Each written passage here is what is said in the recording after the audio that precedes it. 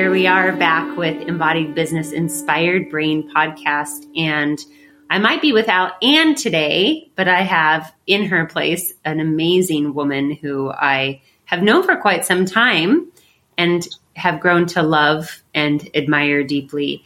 Gwen Miller, welcome to the podcast. How are you? Hi, Chantel. I'm excited to be here. Aww. I think it's always wonderful to get a chance to sit down with you and chat and share ideas. And, we have known each other for a long time, and you've been a really important person in my life. It's been years. Really, it really has. And maybe we'll end up sharing a little bit of that. But as I reflect in this moment, it has been, we've just grown in a lot of ways together and in support of each other. And then from like these really interesting kind of subtle connections early on in our community and now just on a much, much deeper level that it honestly is just my honor to be on this journey with you. And I'm excited to have you here to share what you're up to and to explore the role of embodiment and trusting yourself in taking the steps that you've taken to share your work, which they have been tremendous. And so looking forward to sharing that with everybody and digging in. We're going to start, however, with what's in process, what's in progress, and because that's our ritual, and we like rituals for grounding and creating safety and knowing where we're going and laying the groundwork and all of that good stuff. So Gwen, you asked me a really great question, which I thought I would lift up for everybody listening, which is, what's the difference between process and progress? And it made me stop for a second to think like, oh yeah, maybe there isn't that much difference. But the way I see it is what's in process is emergent and progress feels like maybe there's something that's already happened or been achieved, or it's a little bit more like I've reached a goal and now I'm progressing towards something. But progress also makes me think of like, I have an intention that I want to improve or go somewhere, right? Get somewhere different than where I am. Whereas being in process, for me at least, is like, I'm just sitting with a thing and I don't know what I'll do with it, or if there is anything to do with it, or if it will make me better, or if it's just a passing fancy. So thank you for asking that question and getting me to think a little bit more deeply about it. So what I would share is something pretty minutia focused, pretty detailed, a tiny little thread that has been making a big impact on me this week. Anne and I, as I was sharing with you, Gwen, are in the midst of creating and sharing a 6-part workshop series.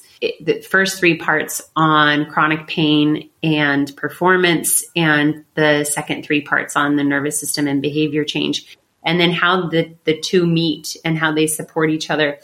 And one of the really rich pieces that Anne and I have been discussing is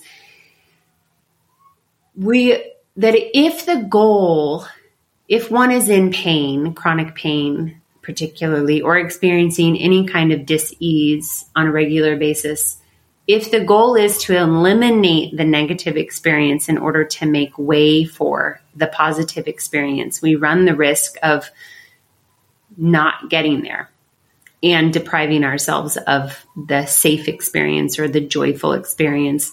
But we also don't build any kind of resilience when we're just waiting in suffering.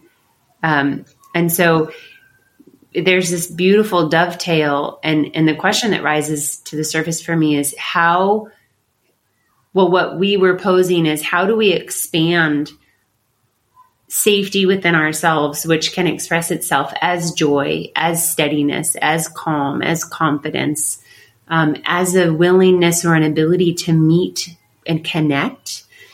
How do we cultivate that, even though we might be having chronic pain, or maybe it's just feeling overwhelmed or feeling distress, so that we're not waiting for the lack of a thing to move toward, the gift of a thing. We don't have to wait to receive. And so we are going to be talking about that from a very science-driven perspective, but from a kind of philosophical, day-to-day living perspective. I have been thinking a lot about that, particularly because I had my kiddos this week, and it's always intense, but it's also so amazing. And it's hard to drive all over the place, and it's hard to stop and start, and it's hard to be managing all their different needs, particularly, as a mom, and my kids are 8 years apart. So I've got a 17-year-old, almost 18-year-old, and a 9, almost 10-year-old, one girl, one boy. And so it's like the cacophony of differences, between them. But this week I've just kept reminding myself, like, how do I stay in gratitude and enjoy and be present with them, even when I sometimes want to strangle them or feel frustrated or just feel tired. So, it's been a beautiful week because of that. What's in process, what's in progress. Yeah, that's a really rich topic, Chantel. And of course, when you're talking about like people, like how do you get away from this waiting for the pain to go away in order to feel safe? And immediately my mind leaps to, and we know that the pain science, pain is multifactorial. Mm-hmm. And so being in a passive state where one is waiting for something or someone else to occur is not empowering to an individual. And then that can set up kind of a downward spiral, in a person where empowerment and then also why is the pain so much worse if we're disempowered? And part of it, I think, it really has to do with what is the nervous system thinking or feeling, or how is the nervous system responding to the pain? Why can't a football player get gut punched and keep going? And if I got gut punched, I'd be on the ground, and my perception, aside from being strong or differently strong, my perception of that type of pain could be that it's life-threatening, where to the professional football player, it's not life-threatening. And so, there's perception of threat, there's feeling of safety, there's so many. It's such a rich topic. I really love, we could do a whole sidebar conversation on that alone. A series of podcasts. Yes, as there absolutely. Are out there on this topic. Yeah, for sure. Well, and that's part of, why I wrote in my book, Safe Movement for All Spines, and that chapter 11, The Language of Healing, was inspired in part by the work that you and I and Anne did around the nervous system, and in really verbalizing, putting down on paper concrete actions that an instructor or a client or a patient or student could do to change the languaging around pain and injury, to start really backing away from some of the just habits that we have in our speech and our language, and how to create a safe space. That was totally inspired by realizing that healing really it can occur surprisingly in many situations, and occurs best when we are in a safe environment. We're in an environment that's nurturing. And how do we create that? How can we intentionally, purposefully create that kind of environment? Oh, I love it. Yes. Oh my gosh. We're going to come back because I want to hear what's in process and progress for you, but I don't want to lose this thought. So I'm going to say it, which is we are right now, we're coming to the end of our 28-day nervous system transformation program that we run a couple of times a year. And one of our students asked about emotional freedom technique tapping, EFT tapping.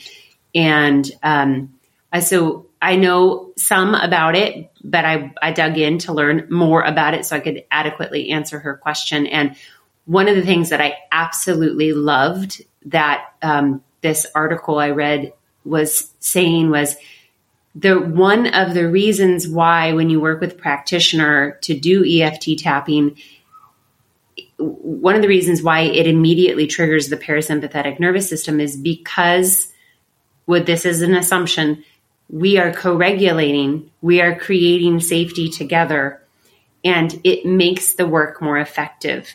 And I just think it's so true what you're saying, the healing process when we are in relationship with somebody that makes us feel safe, like from a physiological, not just a psychological or emotional perspective, but from a physiological perspective, you and I have such established co-regulation, positive emotional reciprocity. That's the language we would use, right? You make me feel good. I make you feel good. And my body changes and my nervous system settles. And it's from that place where homeostasis is really able to take place, because from a safe nervous system, there's an alignment of all the systems in the body. And that harmonizing means that we have a greater capacity for healing, for learning, for taking in, for being vulnerable. So amen, sister. I mean, it is just so important in all of the relationships we enter, as we know, but particularly in the healing relationships. So thanks for bringing that up. Yeah. Oh, it's totally important. I mean, you can be the best technical instructor or practitioner, ever. And yet, if that person that you're working with, that you're guiding toward the healing state, does not feel safe, and it has probably nothing to do with you, right? They're coming in, they're already in pains, for example, or they're bringing in their own experience, establishing the co-regulation or the coherence between the practitioner and the person who's seeking their guidance. It's everything. It establishes the whole basis for being able to learn and being able to have an open mind. So, yeah. So important. So important. All right, lady. Well, let's go back. Let's circle back. What's in process? What's in progress before we go down another rabbit hole? Oh, there's so many rabbit holes. So do rabbits really make holes? Anyway, the one in Alice in Wonderland did. What's in progress? So progress is the action that's happening right now in my life is my book. I have created over 5 years, written and now it's published and it's out there. And my book, it's in progress, and it's actually, the book is done. What's in progress is getting it out there to the world. And so what's in progress in my life is continuing to develop and teach the continuing education course based on the book, called The Dynamic Spine, which takes the 9 chapters of the book and takes a deeper dive into them for instructors, practitioners, to learn more. And then to also really get the book out there, because the whole purpose is to help people. We can help so many more people by providing a resource there's no way you can meet one-on-one with every person or even do small groups with all the people that may need to learn something that you have to offer. And so that's my in progress right now. And that has been total focus. It's actually been total focus for the last 2 to 3 years, and was, a long time. And And I'm just so excited and honored that, I actually was published as like a, who the heck is Gwen Miller? And I actually am published by an actual publisher. It's just like, wow, this is really, you know, so what's in process right now? I've got a couple of things in process. In my own internal space, I am really like almost taking a little, I'm so excited, and of course working very hard to get the word out about the book. And then I also am really sitting with that excitement and realizing this is a pretty big accomplishment, and I deserve to teach myself how to sit with that and just enjoy it. I've not been someone who just sort of sat on my laurels, and not that I'm sitting on my laurels now, but I've always been the type of person who was like, okay, so that's great. What's next? And I just feel like that in order to honor the amount of energy and love that has gone into these projects, that it's okay to kind of just feel happy about it and not feel like I have to like do the next thing. So that's an internal, and it's actually it's joyful. I had a dream last week that I was 106 years old, and I was laying on my bed, and my family, my sons were there with me, and I was tiny, and I've never been tiny in my life, but I was tiny in my dream, and I just had this big smile on my face, and I felt satisfied, like I was satisfied. And then I was talking with someone who I'm mentoring with every week, and she said, "Yeah, and why wait till you're 106?" And I thought to myself, that's right, because I woke up from the dream feeling like really good. And so that's my work, is to allow myself to feel that way without depending on the next thing. And then the other piece of what's in process is the second book. And no, speaking of not rushing to do the next thing. Well, here's the thing, Chantel, is I started writing 2 books at the same time. I recall that. They're very different books. And I realized when you guided me to read, there was The One Thing, I think, was a book. Oh my and gosh, we've gone through, and we've actually done that work over many, many years as you've helped me as I've gone to different turning points in my life. I can easily rationalize just doing more without giving something up. I don't know if anyone else ever feels that way, but it's like, yes, I can do it all and then more,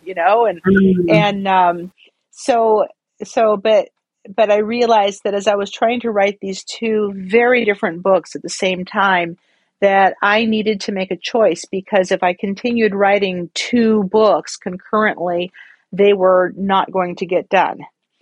And so I made a decision to table the other book and focus completely on Safe Movement for All Spines, because I felt that was the one that I thought would help more people. And so now I'm not, I know it's going to help a lot of people. And now, as I'm thinking 2-3 years later, as that book has now been published, looking back at the other book and going, yes, and the other one is going to help people too. It's just going to help them in a different way. That's right. So, yeah.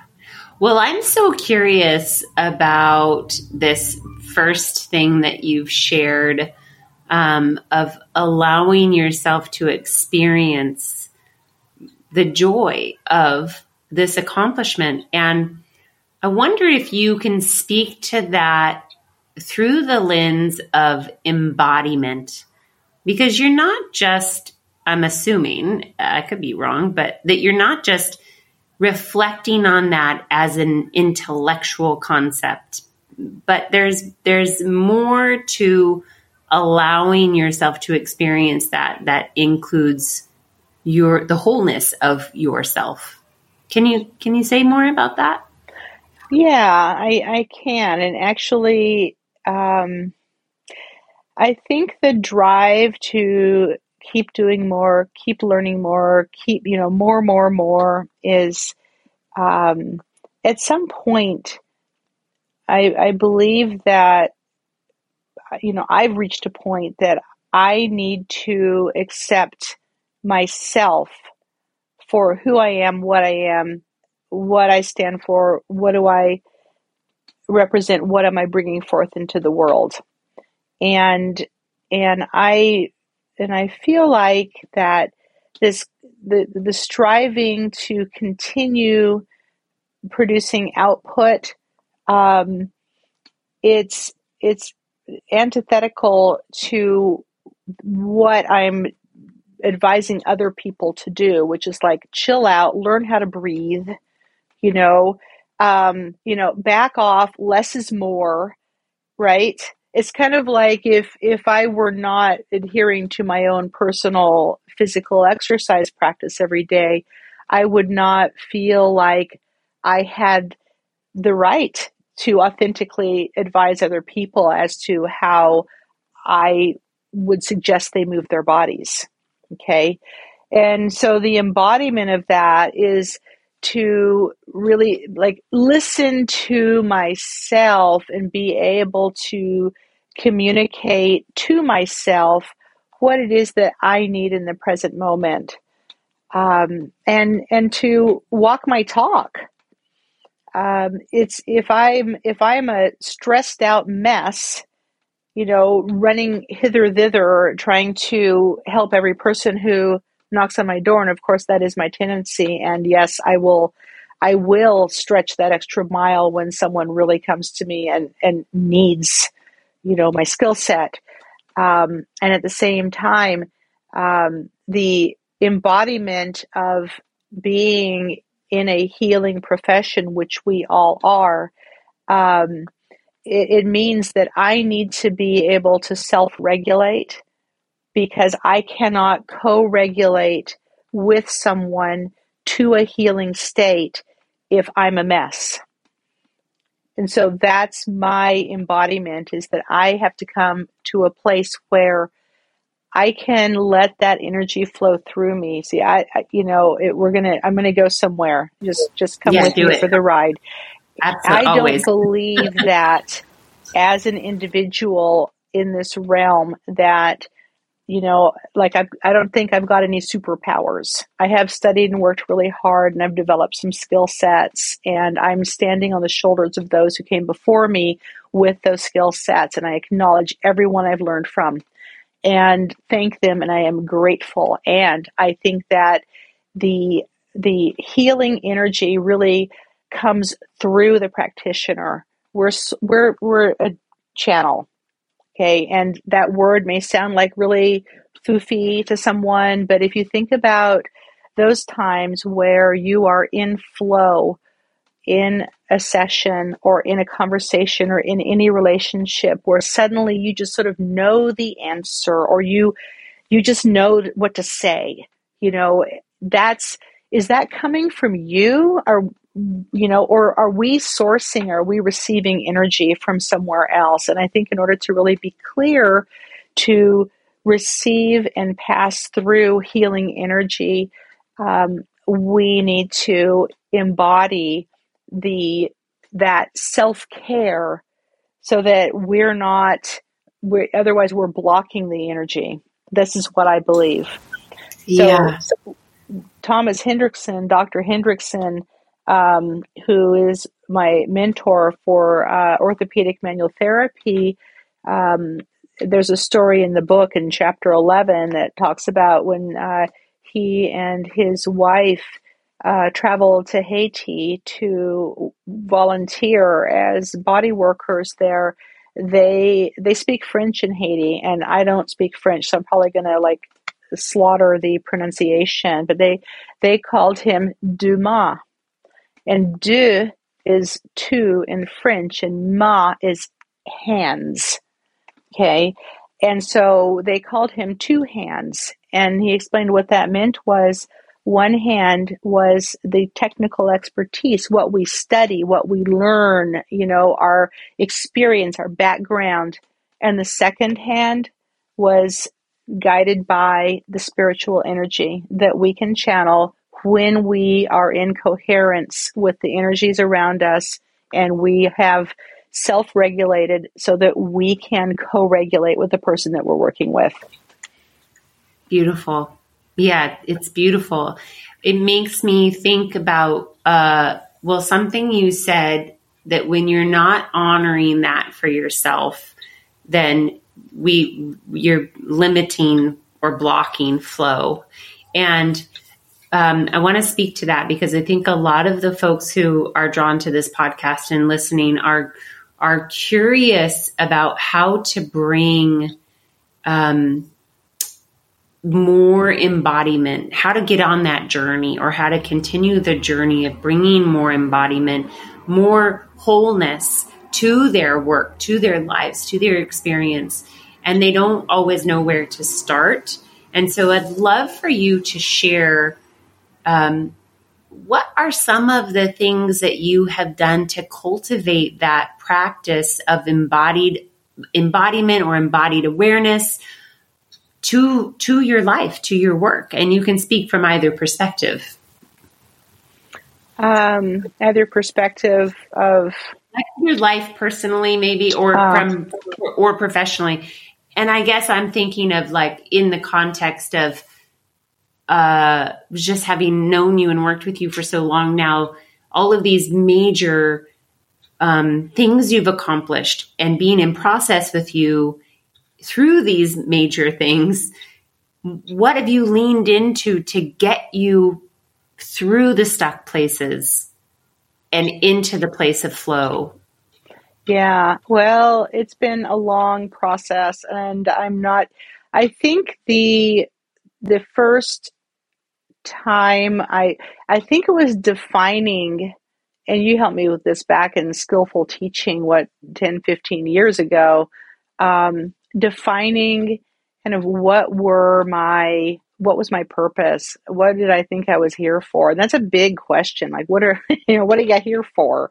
And it's funny because I just had a dream the other night that I was watching myself walk along a muddy road.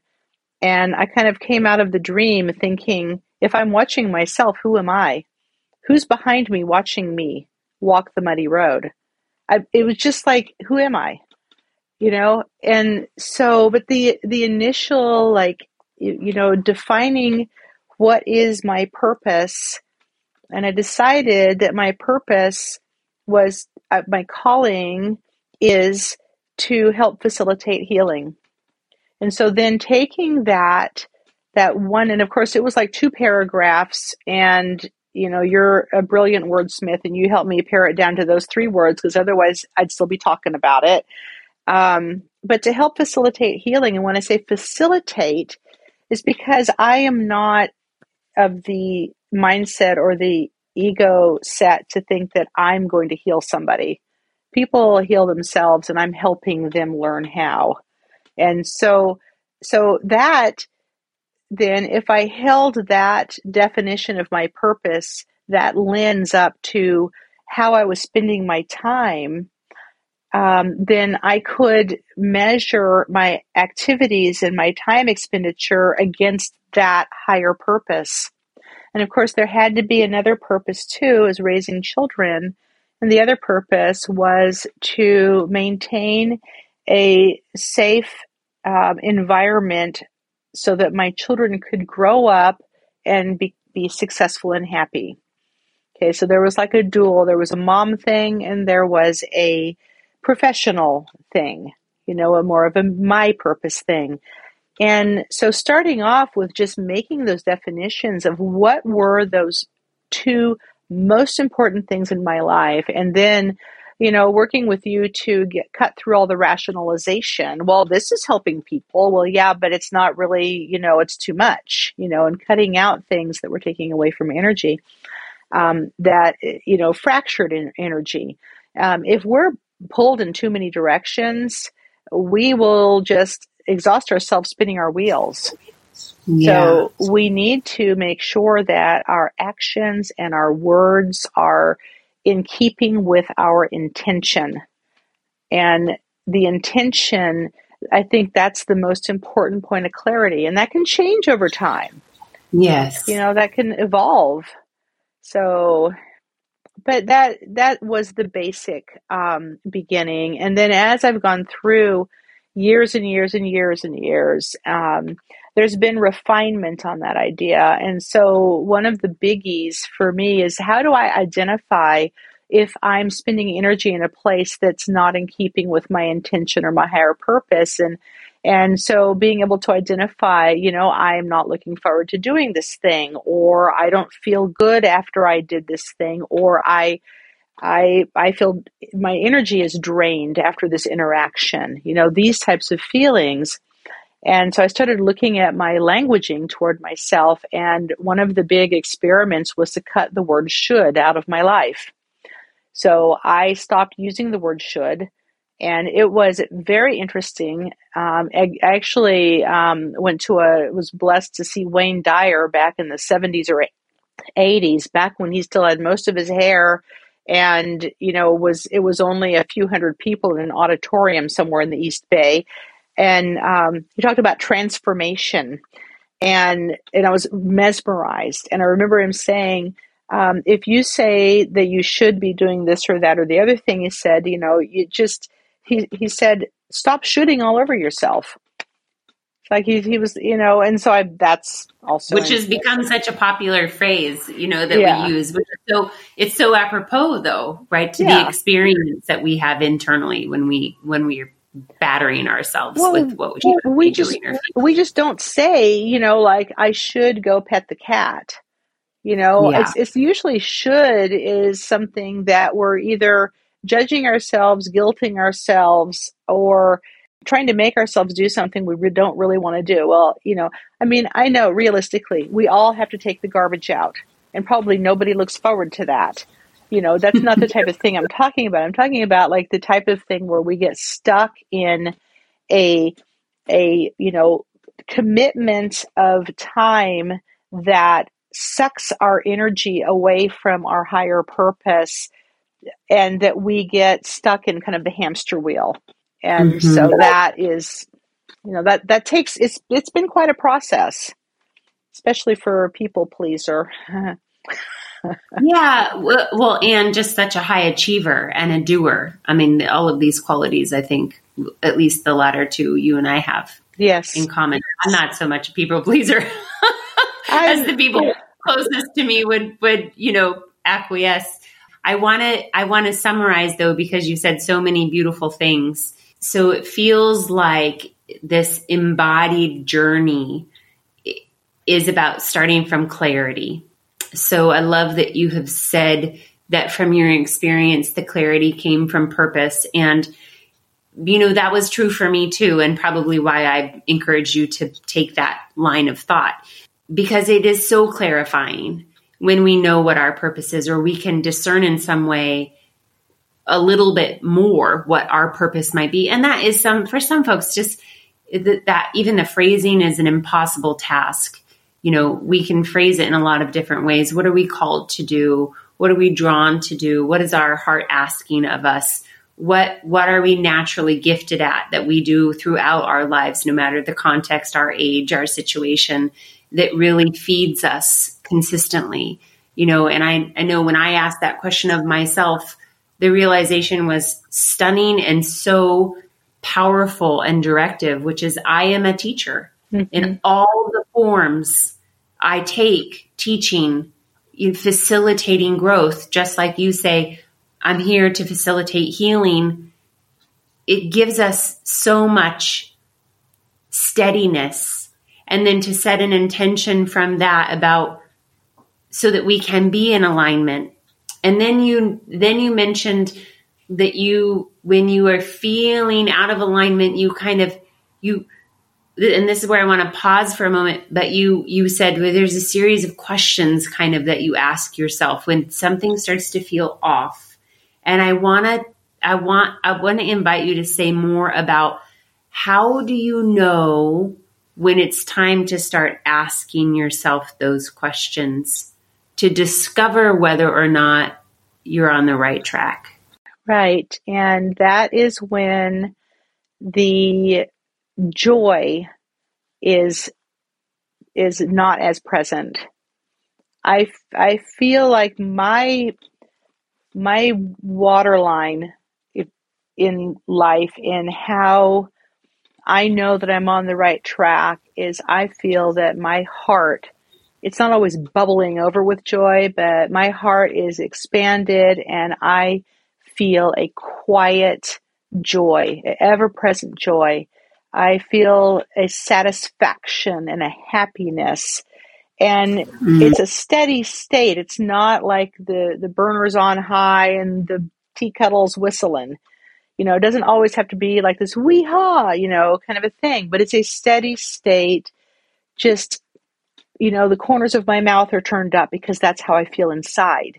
And when I begin to feel frazzled, disquiet, resentful, exhausted, and any of those type of kind of more of a down, more of a, I'd have to say, negative, emotional state. That's when I know. And it doesn't have to be a huge thing. It can just be like, if I wake up and I'm tired and I think to myself, okay, well, this is a sign that something needs to happen differently, you know, and you take that little clue. It means listening to yourself. I was just going to say, I mean, what you're really talking about is establishing a practice of listening, which I think we just are not taught to do.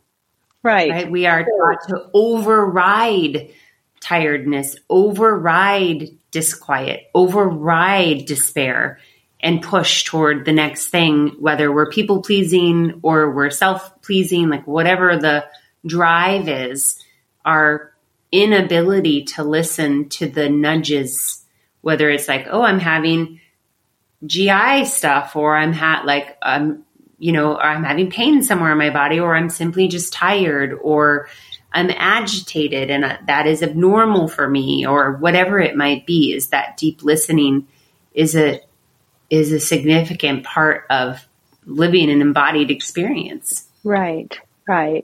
And then, that the listening, and then also, I want to say something about gratitude too. I feel like gratitude has been a huge tool for me to kind of get to more of a center ground.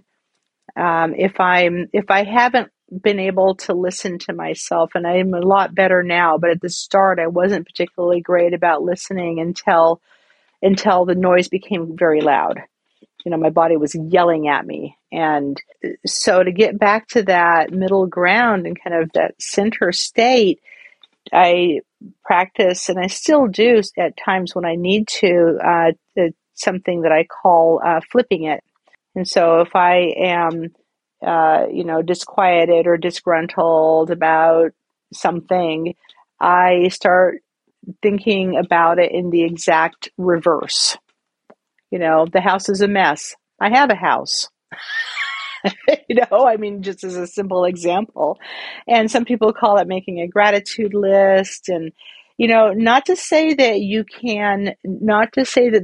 this is all you need to do, because I also find that gratitude lists and utilizing gratitude as a tool to change my inner state so that I can move forward, that can also be a crutch, and that can also be a trap if it's used in a way that the gratitude turns into stuffing feelings that really have value.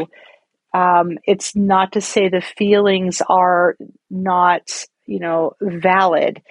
It's just a way to be able to maybe back away from being in the midst of the storm, manage a little bit by detachment, come to a calmer place so that one can then think, okay, what steps do I need to take in order to not visit that place again? Yeah. And that requires action. Yeah, well, I would think too, what comes to me is before action is this deep awareness that you are clearly demonstrating and sharing happens. And I love that you're articulating the difference between flipping it and being reflective. So you're listening, you're becoming aware, and you're taking some small action. And it's not about stuffing it down. I think we might call that spiritual bypassing. Mm-hmm. Some folks, it's like we're just putting a Band-Aid on a thing. Mm-hmm. And it's not about that. But here's my translation of what you're talking about, which is when you do that little moment of flip, and the way you're describing it is it just settles you. It gives you space. Like you did all of these gestures and you said all these things that make me think, yes. So really what we're doing when we're giving gratitude, and there's some really great, there's a great podcast with Dave Asprey and Dr. Stephen Porges where they talk about the link between gratitude and the nervous system. And it's like that pausing, that reflection, that just ability to return to a more ventral state, a calm state, a safe state allows us to stay in connection, right? We can stay connected to ourselves. We can stay connected to others. And then it gives us enough space to say, now what choice do I need to make? Mm-hmm. Do I need to do something different, or do I need to, whatever. Yeah. And so I really love that from the perspective of a tool or strategy when we are feeling overwhelmed and disquieted or whatever, stressed, that we can say, I just need a little space so that I can continue to stay in connection. And then I can actually do whatever needs to come next as soon as I can do it. Because we all know that in our busy lives, we sometimes just simply have to keep going. Right. Yeah. But practice makes that reflex arc happen sooner. It's like when I was first trying to start to meditate, and, I was like, I couldn't do it. I was like, how do you people sit there, and how do you stop thinking of things and whatever? And so I started using Tibetan singing bowls. And so I have a collection now of 12.5 Tibetan singing bowls in all different tones that go to the different chakras. And I love it. I love the tones. And striking a bowl or playing the bowl, the vibration, which is, I think, one of the things about EFT that works too. It's a vibration. If you think about chanting, it's sound, it's all vibration. Every spiritual tradition in the world uses some kind of chant or sound. But at any rate, the Tibetan singing bowls, I would be, playing them, striking them, and then I could just sit there and focus on, 4 in, 4 out breathing, for example, until the ringing dissipated. And it would give my mind something to focus on. And I would find that state where, your brain kind of lifts up out of your head, and you feel like, oh, okay, I've just connected with all that is. And now, after practicing that over years, I can strike a bell, I can strike a bowl, and it be there in 5 seconds. I mean, literally, yeah. So the practicing is, I think that's what just like any other muscle. Yeah, absolutely. I have had the same experience both with meditation and with the nervous system work. That the results that I can get and I can just shift so quickly these days after years of practicing, becoming aware, recognizing, acknowledging, and then taking some kind of supportive action. So I wonder, I'd love to spend then the last few minutes that we have talking about your book from a couple of different perspectives. One, I'd love people to know you a little bit better. So I wonder if you would share, if you could choose 3 words that would describe yourself as a entrepreneur or creative person, or however, how do you identify? Let's start with there. If you could give yourself 1 to 3 words, what do you most identify as these days?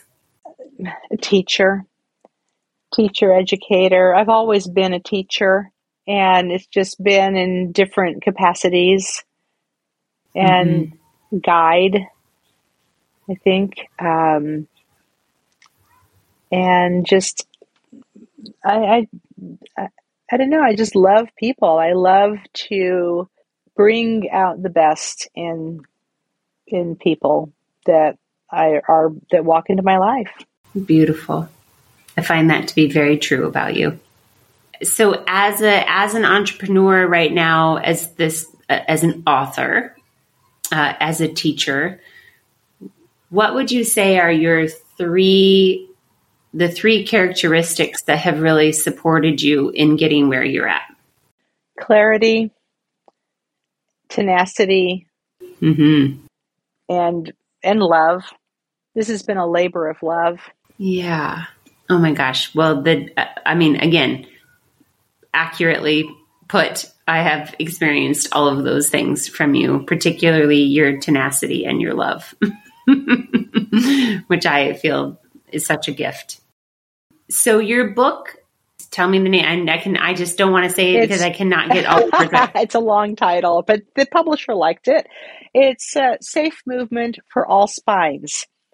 The subtitle is A Guide to Spinal Anatomy and How to Work with 21 Spine and Hip Conditions. And the subtitle came from the publisher.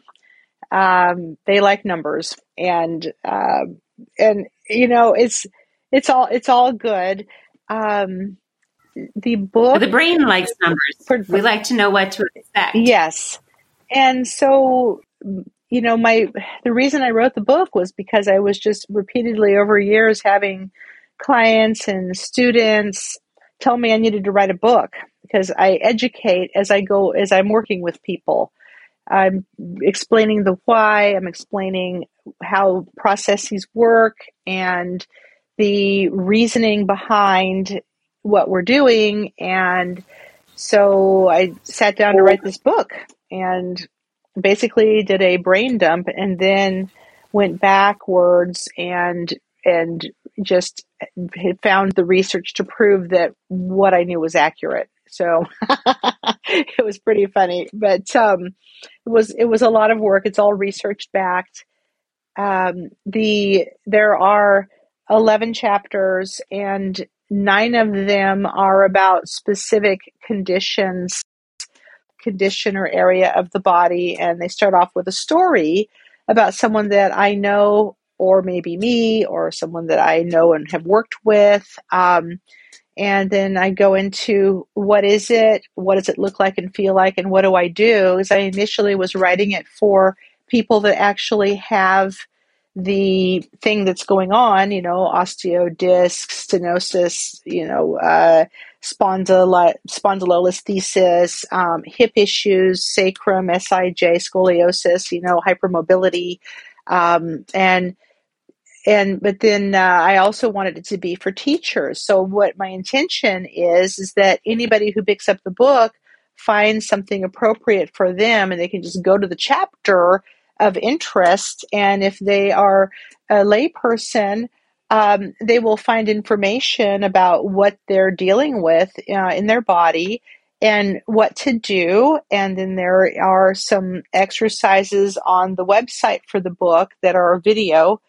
And that will keep expanding. And then if they're a teacher of someone who has something going on, it's like, God, Chantel, for 20 years, someone would walk into my studio and they'd say, I have thus and such going on. And I would be doing the research for every single client. And so this is like a really great resource because it's a starting point for practitioners that you can just flip the chapter open and go, okay, that's right.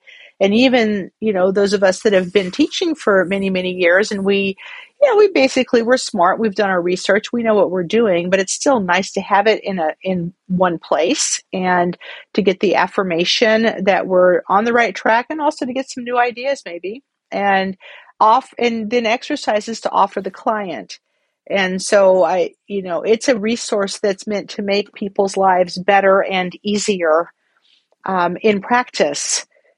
So that's, I wrote it to be understandable, usable, not to talk over anybody's head, not to talk down to anybody.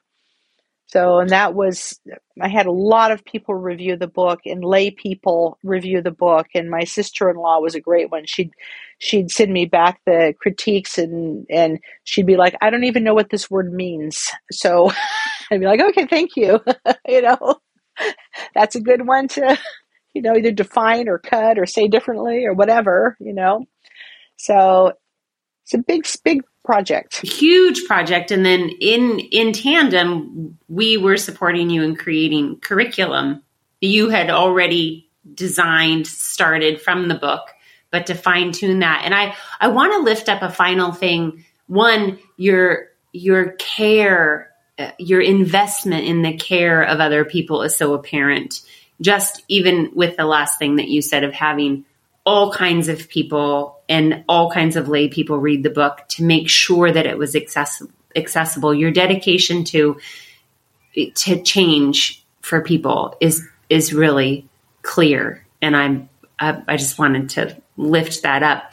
But there's something I feel like that is unique about this book that we have kind of touched on in little bits and pieces, which I got such a beautiful taste of when I was working with you on the curriculum, and then working with you on your marketing and what you were saying about the work and why it is important.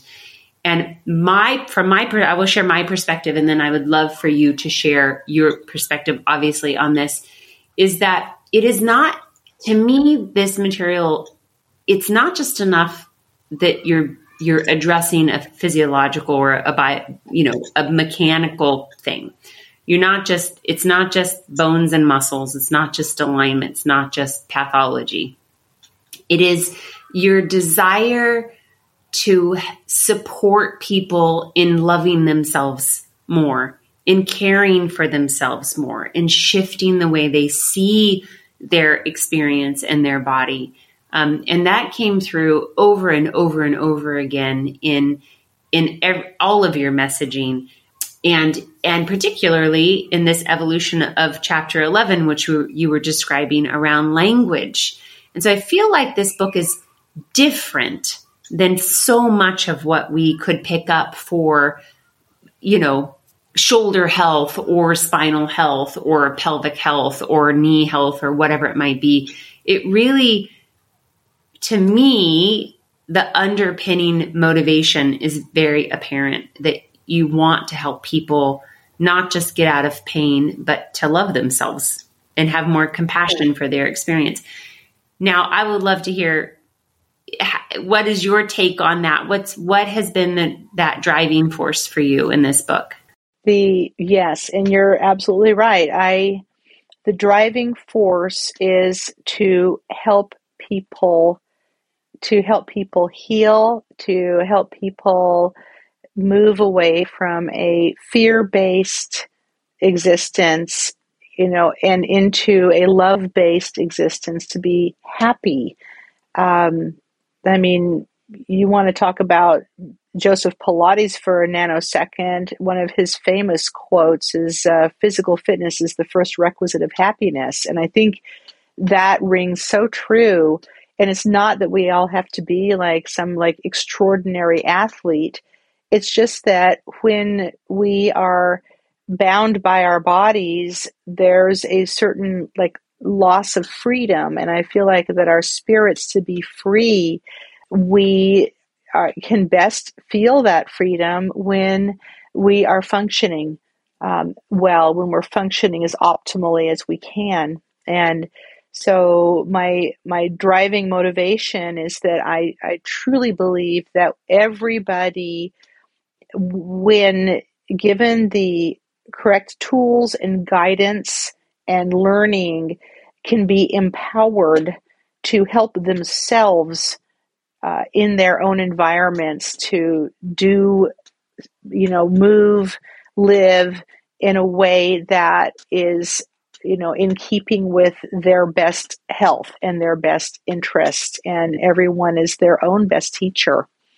When I'm working with clients, and I'll tell them, I give them permission to stop before I say stop, and I give them permission to say out loud, ask me questions out loud. And otherwise I can't hear you. How am I supposed to?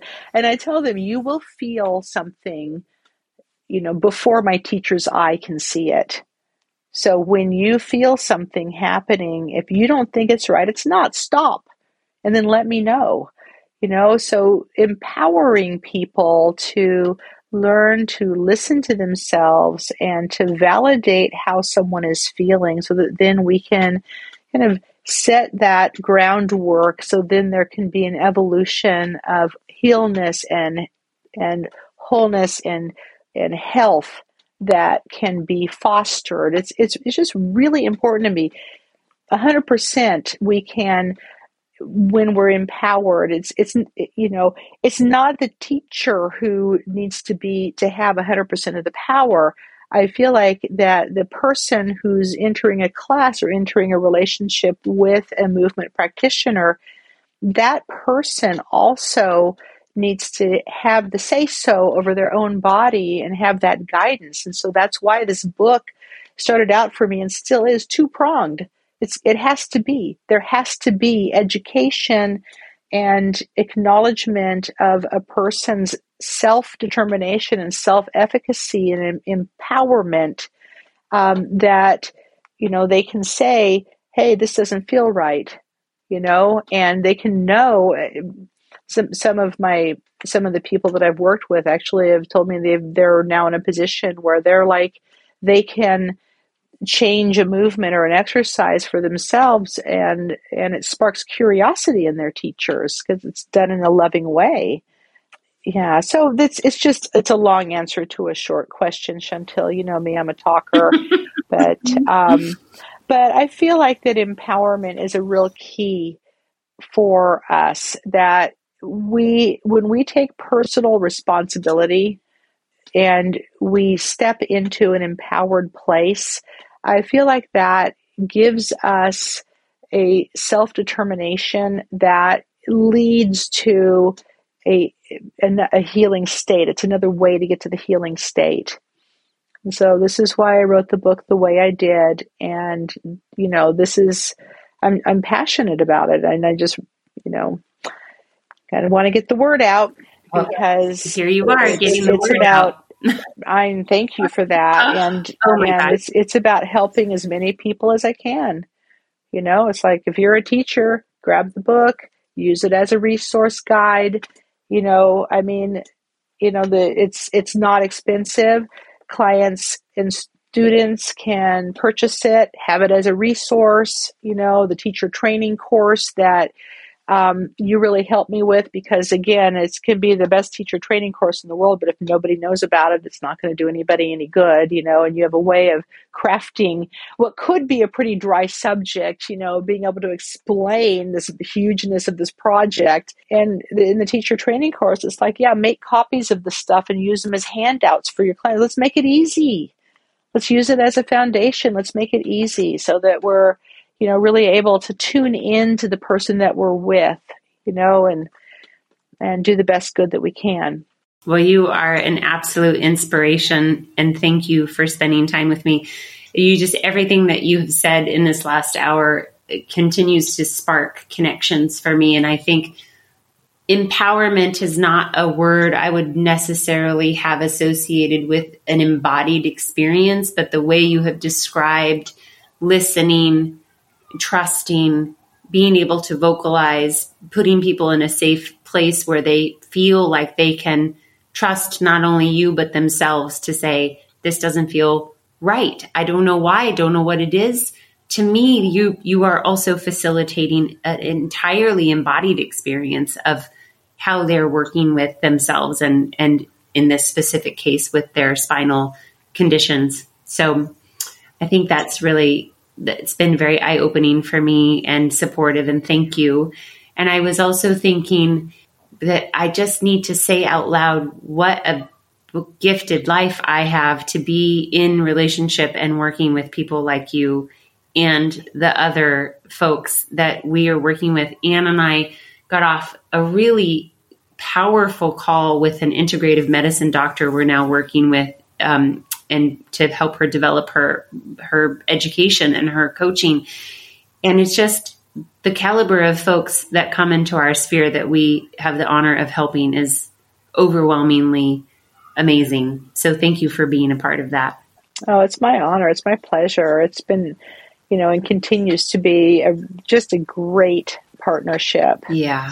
So yeah, and the help and the partnership, it continues to grow as my business and my ventures and my projects have grown. We've grown together. Absolutely. And so there's just, it continues to everything just continues to up level. I'm extremely grateful. Absolutely. Part of the work that we did actually, the outline for the book publishing proposal, I landed my first choice publisher. I know. I mean, who am I? Who's Gwen Miller? It's like, is an unknown to actually get a book published by a large and traditional publisher. It's amazing. It's amazing. And that was, it's like being able to describe, so I think we all have our strong suits. We've all got our genius. And so being able to identify too, like, where's my area of genius and where is not my area of genius, and I'm not necessarily going to be a genius in all areas, so I have to bring in other geniuses. That's right. That's right. Yeah. So let's do that. Then we have a genius club. Oh my God. We all get a lot done. It's amazing. It's the best. Oh, yeah. Gwen, we are going to make sure that everybody knows how to get your book, where to find you, what you're up to, and all those things will be in the show notes. But as we close, is there one thing, if somebody is like, I love this gal, I want the book, I want to learn more about her, where's the one place you would point them? Well, I've got a beautiful website that is gwenmillerstudio.com. And that has information on the book, the course, and it's got a contact page for me. Great. So that would be the easiest way. So then it's GWEN, Gwen, Miller, MILLER, no space, .com. And start there. It's easy. Okay. Well, there you go. Yeah. And then we'll give you lots of other ways in which to follow Gwen and see her pictures and hear about the process, because you're like, doing some cool stuff right now. But thank you again so much for being with me. And in fact, I'm going to share this podcast raw footage right away because I want people to hear about it. And then we'll do a produced version of it later. So, sweet. I know. Can't wait. Yeah, it's wonderful. I so appreciate you in my life, Chantel, you and Anne. And, I just love you. It's you've been, it's been an extraordinary partnership and trajectory that we're on. So I appreciate everything. Agreed. And here's to many more. Yes. Okay. Thanks so much. All right, we are so thrilled you were able to listen to Chantel Lopez and Gwen Miller today about her book, Safe Movement for All Spines, A Guide to Spinal Anatomy. You are now listening to the voice of Anne Bishop, so I was unable to be with them live on the recording. And what I wanted to share with you all as an actual little extra is I was able to meet Gwen in person, believe it or not. Although Chantel and I work with many people all over the country, all over the world, Gwen is actually local to us.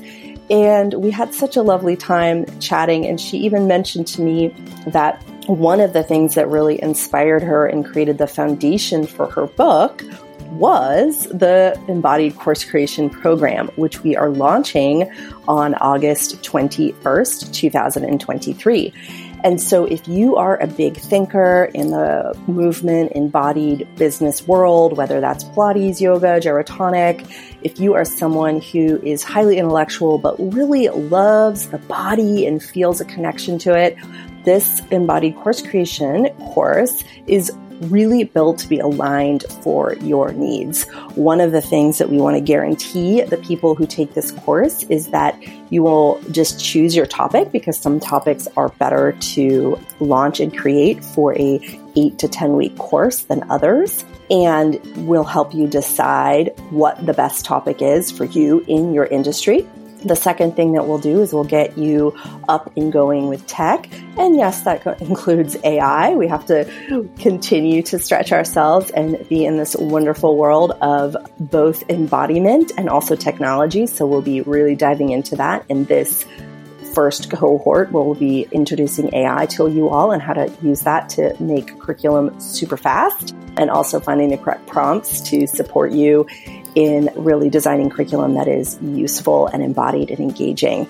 And then thirdly, our goal is really to help you by the end of the 13 weeks that you sell and receive your first deposits for your course, because all of the people who take our program have incredible integrity. And we know once that money is in the bank, you are not going to come up with any more excuses for not getting your course out into the world.